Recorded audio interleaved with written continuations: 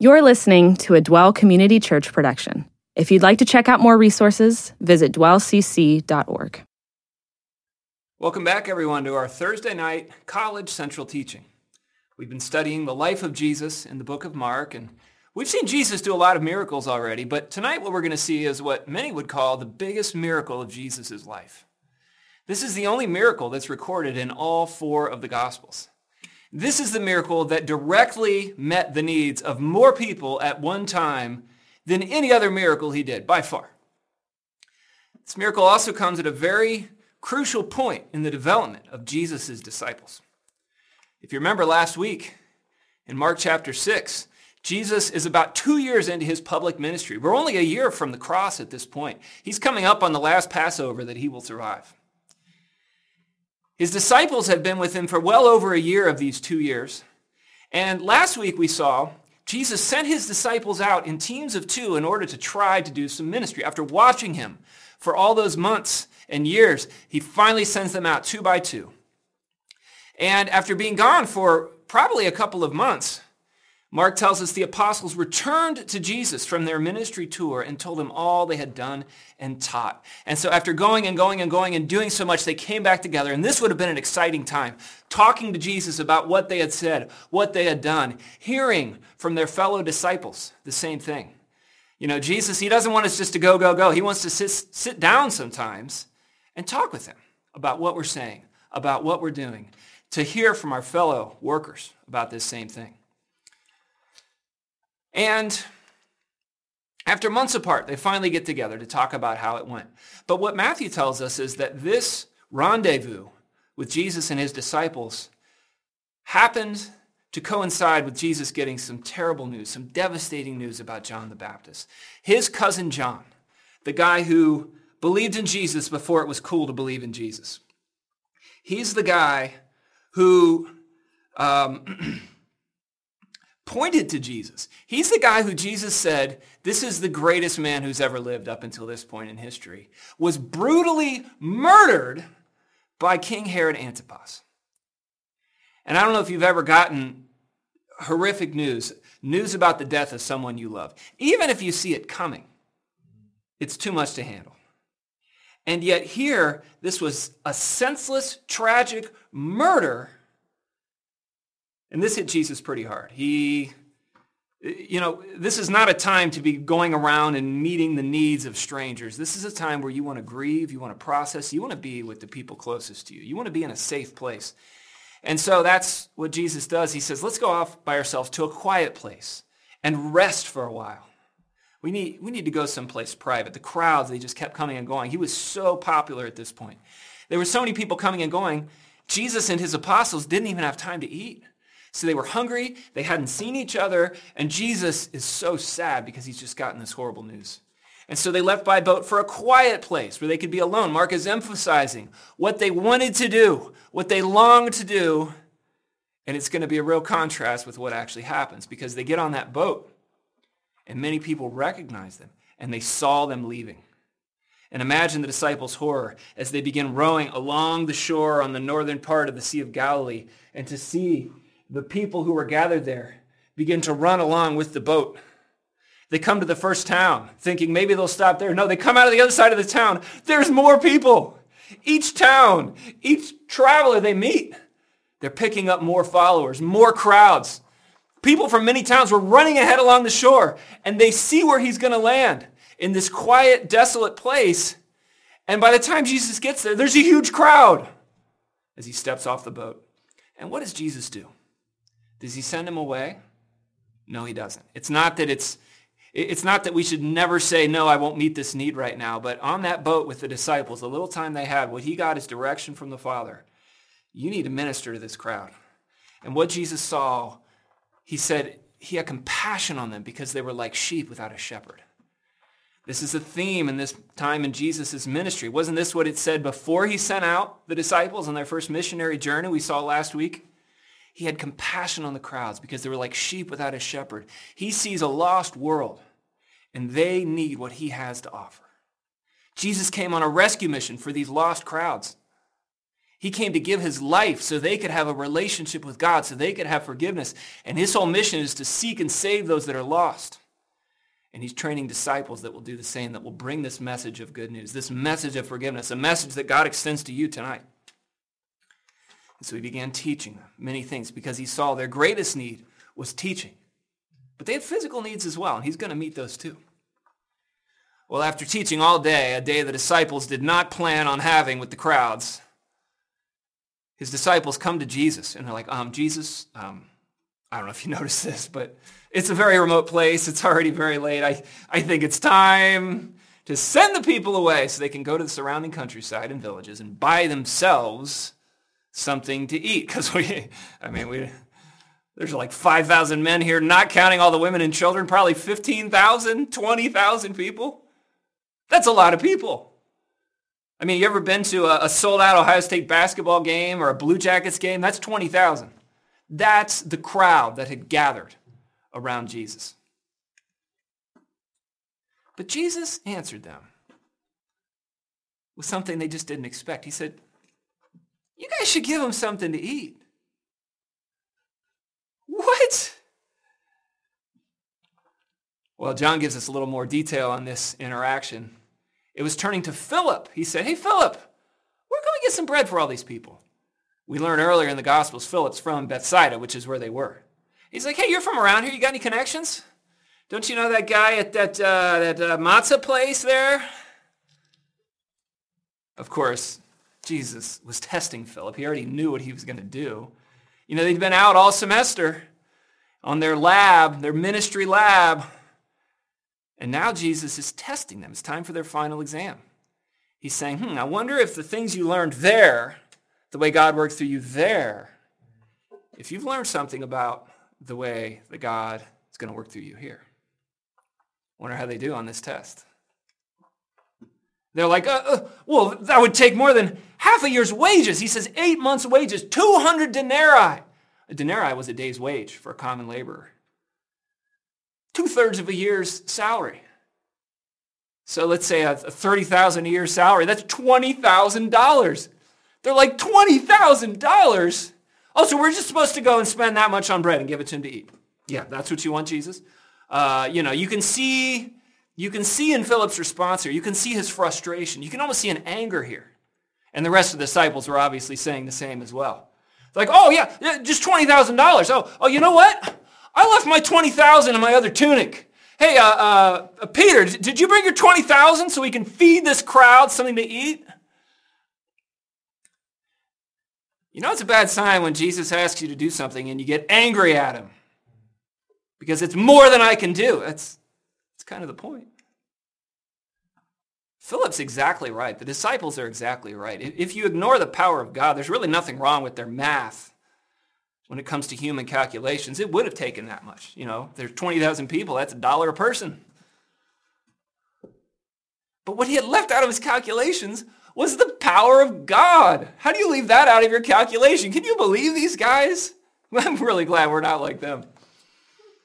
They left out the power of God, and now they're mad at Jesus.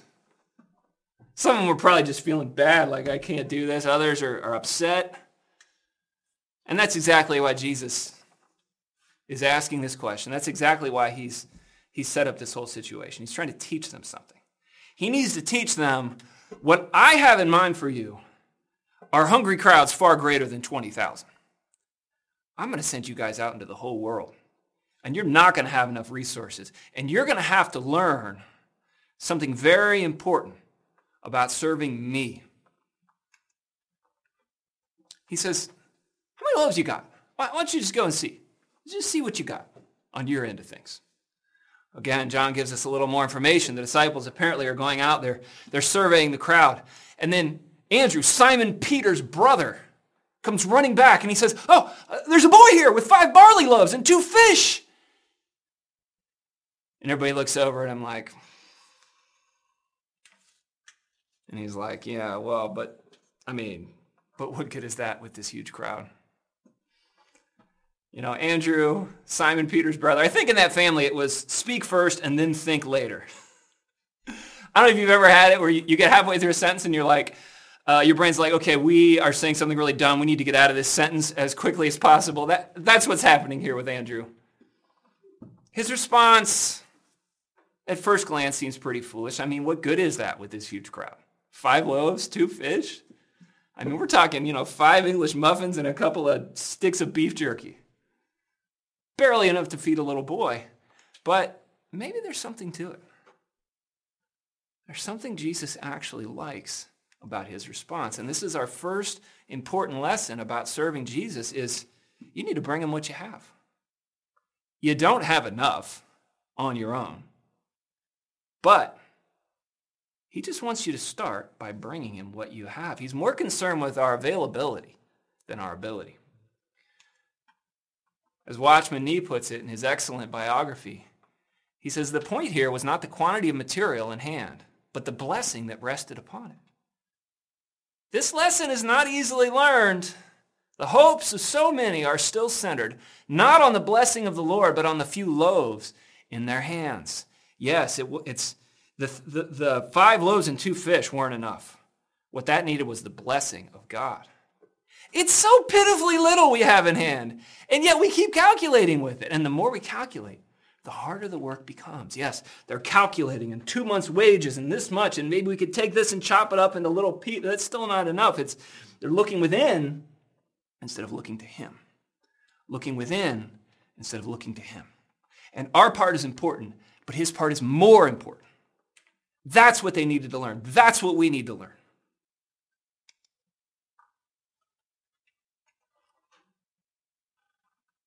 And Jesus says, yeah, I like that. Andrew's wondering, what good is this? And Jesus says, no, I can work with this. And so he tells the disciples to have the people sit down in groups on the green grass. Eyewitness detail. So they sat down in groups of 50 or 100. This is basic crowd control. What Jesus is about to do has the potential to go all, Walmart Black Friday here. He's trying to prevent a mob with this hungry crowd. And then he took the 5 loaves and the 2 fish, and he looked up toward heaven, and he blessed them. He blessed them. And then he began breaking the loaves into pieces and kept giving the bread to the disciples so they could distribute it to the people. And he's giving and giving and giving, and they're not running out. And the people are being fed. How? He also divided the fish too, not just the bread, also the fish. How did he do that? I don't know what this looked like. Was it like Mary Poppins where he's just reaching into his bag and just pulling out giant things? Was this, where he kind of takes one loaf and puts it behind his back and he's like, hey. Or was he like, hey, Peter, what's that behind your ear? And he's like, oh, a catfish. I don't know how he did it. But what we do know is this right here. He kept giving the bread to the disciples so they could distribute it to the people. Yeah, Jesus, he could have been like, all right, sit down. I'm going to show you this again. He could have passed it out himself. I mean, he could have caused it to just materialize in front of people, like some kind of Rabbi Dumbledore where he's like, it's Christmas at Hogwarts. I don't know if they had those t-shirt cannons back then, but I kind of imagine Jesus kind of listening for the loudest part of the crowd and shooting some bread in there. He could have had a bread launcher. He could have done whatever, but he chose instead to give the bread to the disciples and have the disciples give the bread to the people. And so here we see a second lesson that he needed them to learn. Bring them what you have and then keep coming back for more bread. This is free refills here. We need to keep coming to him. He's the complete source for everything he wanted them to do, and he's their continual source. He didn't give anyone a truckload of bread. No, he gave them an armful, and they went and passed it out. So you can kind of imagine, here's they're going to Jesus, and they're receiving from Jesus. And then they're coming over here, and they're passing out. And then they're out. And then they go back to Jesus, and they receive from Jesus. And then they go back, and they pass out some more, and then they're out again. And it's back and forth and back and forth. And this is the pattern in serving God. We need, part of serving him is growing deeper in our relationship with him. He's the complete source, and we can't unplug from that. You think about an extension cord. An extension cord doesn't generate electricity. It simply is a conduit from one spot to another. It delivers the electricity, and it can deliver a powerful amount of electricity, but it's got to stay plugged in. It's not a battery that stores things up. Or you think about like a food delivery person, like a DoorDasher or whatever. They don't make the food. They don't harvest the vegetables, raise the meat. No, they just get a call. They go to a restaurant. They grab a bag. They drive to my house, and they drop it on the doorstep. We're bread delivery people. That's what we are. That's what Jesus is communicating to his guys. And our role is important, but his is more important. Had a fun experience this past weekend when all fireworks displays were canceled. Some friends of ours, they drove to Indiana, and they all chipped in, and they spent an ungodly amount of money on the biggest, pile of fireworks I've ever seen in one place. And I've never been in on like the launching of the fireworks, but we went out there the other night to one of the guys' grandma's backyard, and they had this grassy hill, and they had so many fireworks. And I was there with my family, and my son, who's 10, his eyes were about this big. And he was like, "Can I shoot some fireworks?" And they're like, "Yeah." And so, they even had to give him a lighter because we didn't bring a lighter with us. But we got to light some fireworks. We got to see these things explode, not from a distance, but from below. And, we didn't make the fireworks. We didn't drive to Indiana. We didn't spend that kind of, it was 8 months' wages, I think, that they spent, 200 denarii that they spent on these fireworks. We didn't even bring a lighter. We just showed up and got to blow some fireworks up. And then we go back, we go back to the pile. It's the same size. We light another one. We go back. It's the same size. It was really fun. It was the best 4th of July fireworks display I've ever been to. Partly because we got to be a part of it. And the more we went back, the more we got to set off.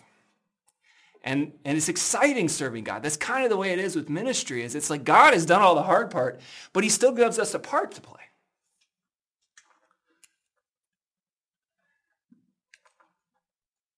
We tend to think there's something inherently awesome about the people God uses. Like I could never be like one of them. But think about the people Jesus used here. Exhausted and fresh off some bad news. They're young with nothing to give. They literally had nothing to give these crowds.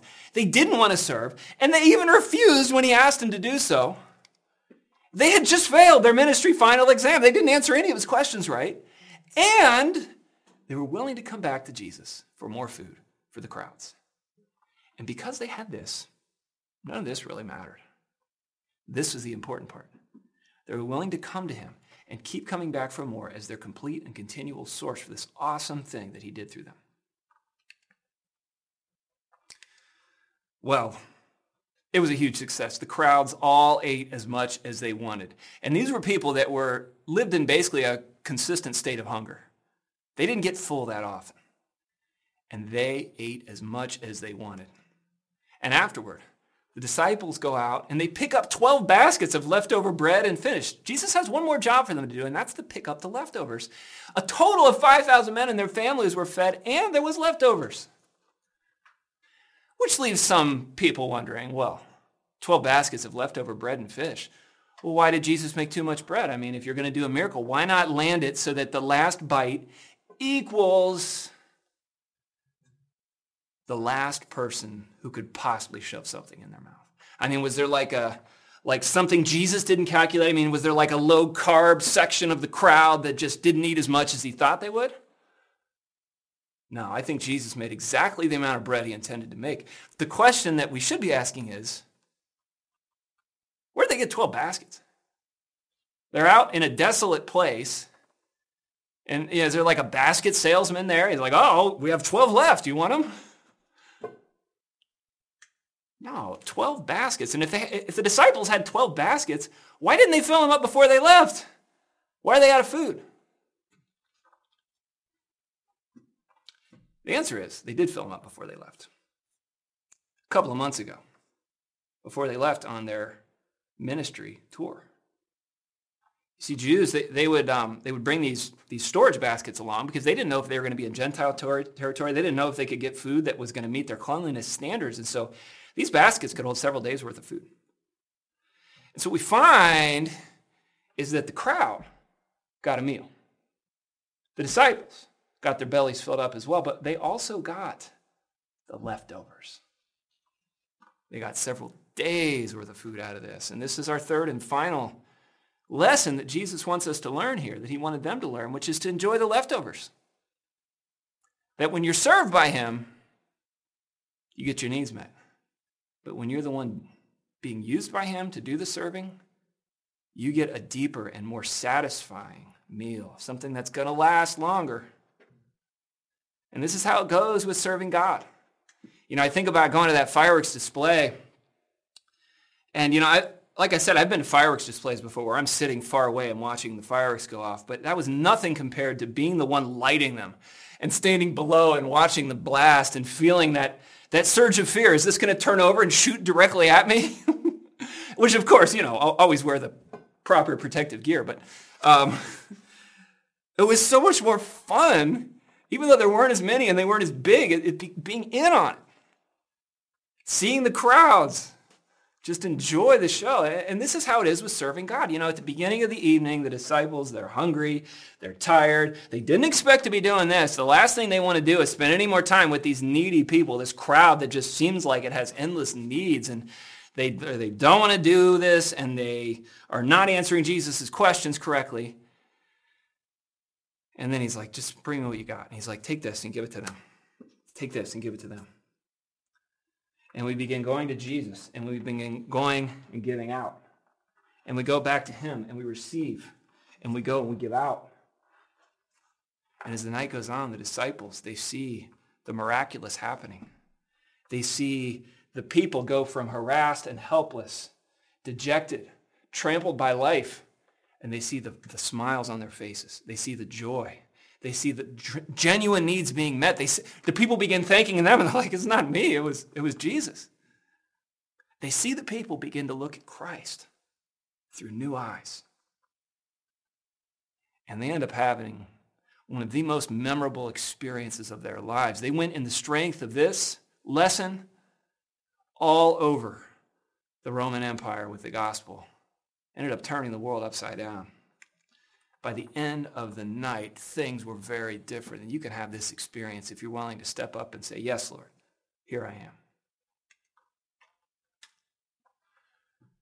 Just some final thoughts here. I think the biggest barrier that I hear from a lot of people is just this sense, I can't do this. That might be good for somebody else, not me. I'm too messed up, too many problems. The things I've been saying, how unfaithful I've been, the things I've been thinking, the things I've been looking at, I can't do this. We even maybe try and fail. We feel dumb for trying.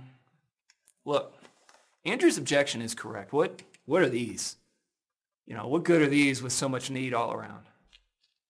But the thing is, God already knows that. That's one of the lessons you need to learn. This failure is sometimes the back door to success. This is the path.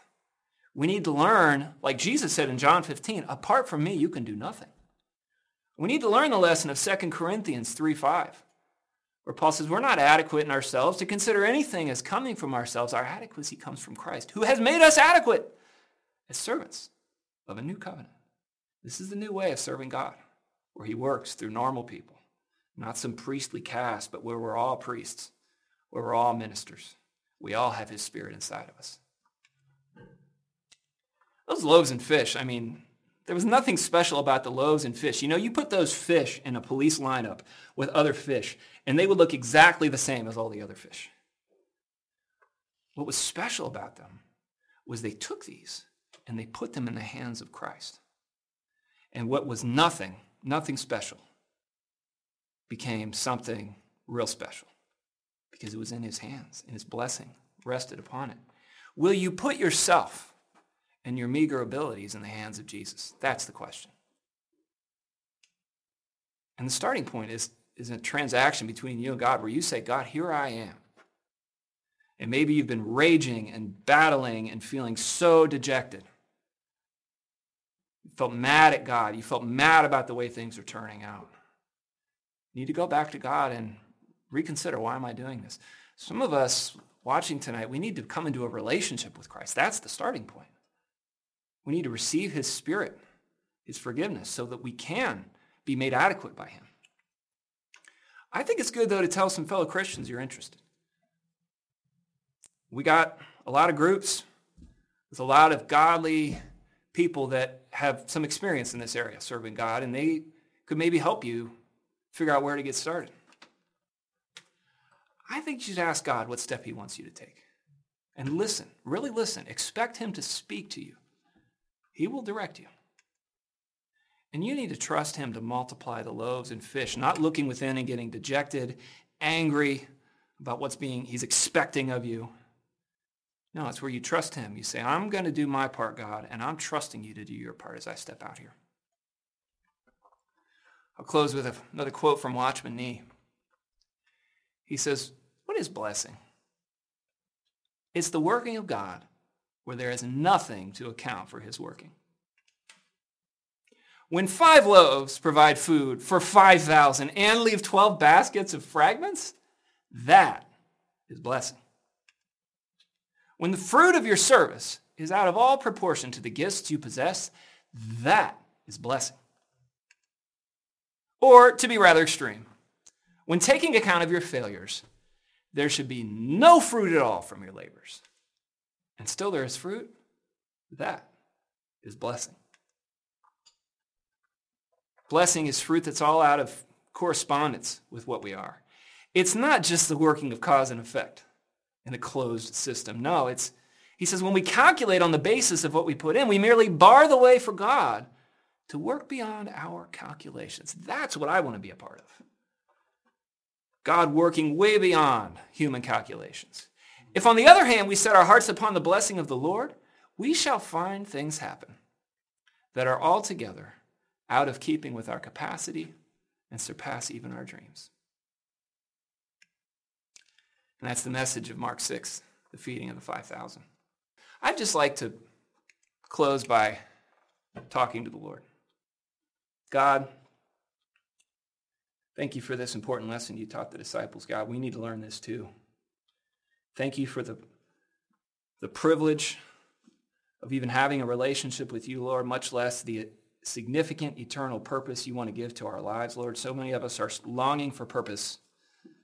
And you say that can only be found in you, Lord. We were made to serve you. We were made for you. Lord, I pray that we would not cower in our inadequacy, but that we would just bring you the little bit that we have. We'd keep coming back to you, Lord, and that we would enjoy the leftovers, God. Enjoy the overflow into our lives, the satisfaction of being used by you. Amen. Thanks for listening. This has been a Dwell Community Church production.